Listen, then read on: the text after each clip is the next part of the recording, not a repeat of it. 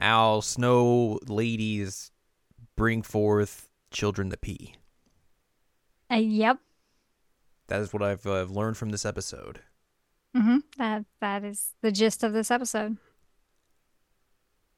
Pretty much. Pretty much. Hello, welcome to this week's episode. Jared now watch Inuyasha is episode 103. I'm Jared, joined as always by Doc Al and Lady Hello. We are discussing season 4, episode 19, or episode 101, entitled "The Snow from 7 Years Past." We're gonna get There's a lady. There's a lady. We're gonna get a very brief instance of Moroku backstory and He's a mosquitoes. small child. Oh yeah, the mosquitoes that lead to Moroku getting hit a few times. Yep. And there's blood. Blood. But he also like feels the butt at one point, like in the middle of the backstory for some reason. That's just how he be. That's just how he be. Mhm. He's like, well, I'm feeling nostalgic. What if I just grab a booty? And oh, look at this mosquito on your face again. Wow. We begin this episode. Moroku's telling the story about him walking through the snow barefoot and cold, and then At 11. and a lady comes and helps him and gets him out of the snow. And he's very grateful for that. And he's telling the story to Songo, and she slaps him at one point. He's like, "Oh, mosquito." He's like, "Oh, okay." And then, like you said, Well, because he keeps talking about like how beautiful she was and everything, so Sango's being jealous. and then he touches her butt, and then she slaps him again. And then this time she got the mosquito, so it's fine. Yay! And then they see a dude who's like got a bunch of snow on him. They're like, "What's going on here? That's weird." He's all shivery. They learn about this snow demon who's been tempting men to go with her, and then once you get tempted, you freeze solid. So Moroku's like, "Oh, I'll go take care of this," but then Songo hears the other part about that and is like, "I should go after him Yeah. because he is dumb." Well, and also, thanks He's for the Moroku. other hit. Thanks for the other hit a lot. We get a brief instance of Kagome and Inuyasha where Kagome is like, "Here I brought some fireworks that I forgot I brought. Look at this sparkler," and our faces are He's like, melting. whoa, how did you do that? Basically, Sure, these won't become relevant later in the episode or anything. no, not at all. Baroku and Songo get caught up in the snow, and Baroku gets tempted by the lady he's like, "Oh, would you bear my children?" And she's like, "Oh, I already have." I already He's like, did. "Huh? What? What?" Excuse me. And he goes off with her as Songo is very sad. And also covered in snow. Covered in snow. Shippo and Kirawa are going to eat some fish, and then Inuyasha and Kagome show up, and Shippo's very sad by this, and then Inuyasha eats a fish, and Shippo's very mad at this.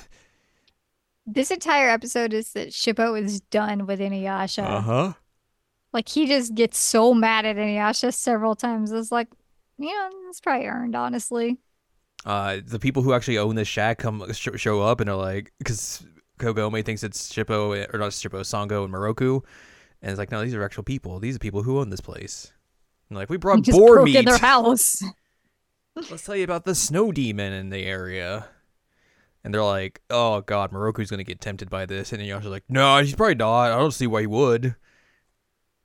And Shippo's like, you dummy. Kagome's like, "Well, he's a Shippo. Songo is infatuated with him," and Shippo's like, "No, don't even bother. He's We've dumb. told him like hundreds of times by now. He doesn't get it. Let's just whatever." But yeah, they learn about that and head off to go find them. And they get a special potion. Yes, the special restorative Oh, special restorative. that we Sorry. don't learn what it is. Moroku's now taking care of a bunch of babies. Many, many He's getting babies. peed on. He's getting snot on his shirt. He's He's having to sing and change diapers and do everything. feed. And this lady eventually is like, "Oh yeah, by the way, these aren't your kids. These are just Yeah. kids that have been stranded due to the war and everything, and have no mother. So I'm just taking care of them." No explanation whatsoever of like, this is why I said that this was your kid. Just, Moroku's just like, "Oh cuz. okay." All right, guess I'll just take care of this baby then. Inuyasha and the gang find Songo in the snow as Kirara sniffs her out, and they let her drink the special restorative, and she eventually gets all warm again. And then barfs. And barfs because like Kiyomi's like, oh yeah, it has all this stuff in it. She's like, oh, bleh. Bleh. They run until they find a barrier, which Inuyasha just slices through, and then they find a big house, and they see Moroku just talking to a baby, is what they presume. But then he turns around, oh my god, it's just two snowballs. And Inuyasha's like, oh man, of course he would be like that with his baby. And everyone's like, Inuyasha, shut up. But yeah, it's just two It's snowballs. also just Inuyasha saying things to make Songo mad the whole time, and everyone's like, shut up, Shut shut up. up. Stop.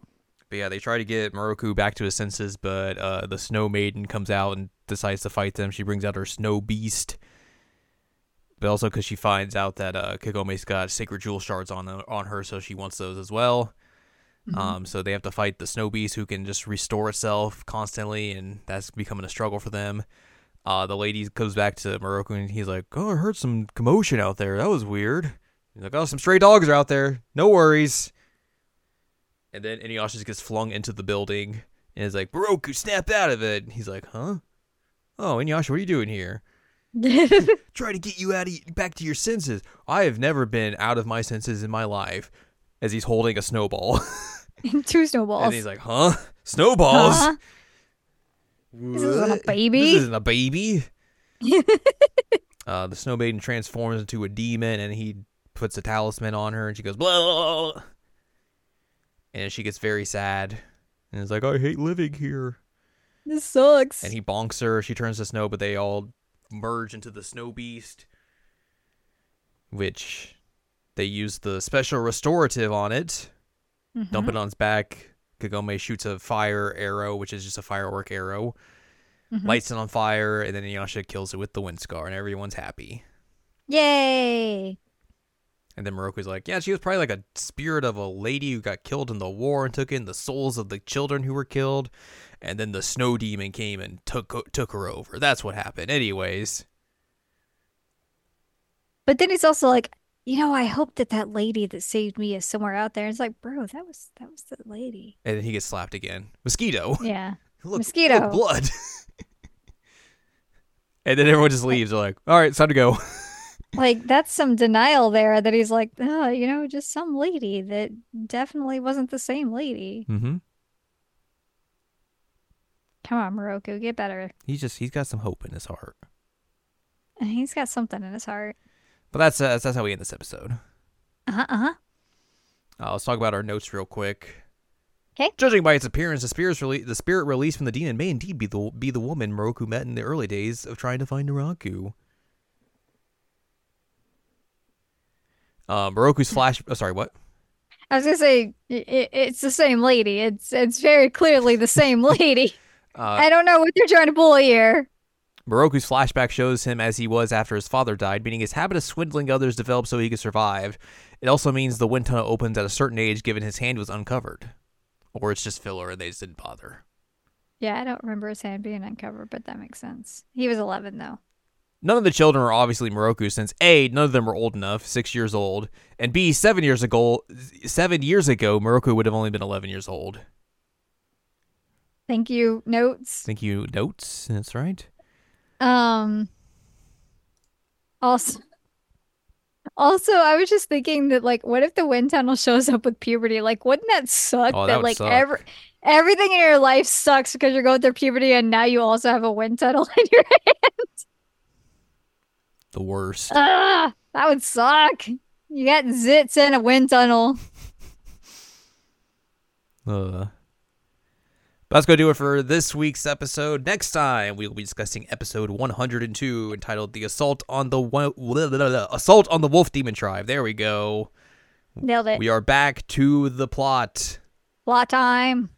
and we'll meet up with Koga and his pals. His fiance. Mm-hmm. Mm-hmm. So yeah, it's back to the plot. It's back to plot time For now. for now. But yeah, that's going to do it for us this week. So if you'd like more from us, head on over to seasonalanimecheckup.com or sac.cool. So where you can find past episodes of this podcast and other podcasts like Seasonal Anime Checkup OVA. You can also find columns and reviews on the site as well. If you'd like more from Anladium, go to anladium.com. She's got columns and reviews. You can follow us on Twitter and TikTok at Anime Checkup. You can follow us on Blue Sky at seasonalanimecheckup.com.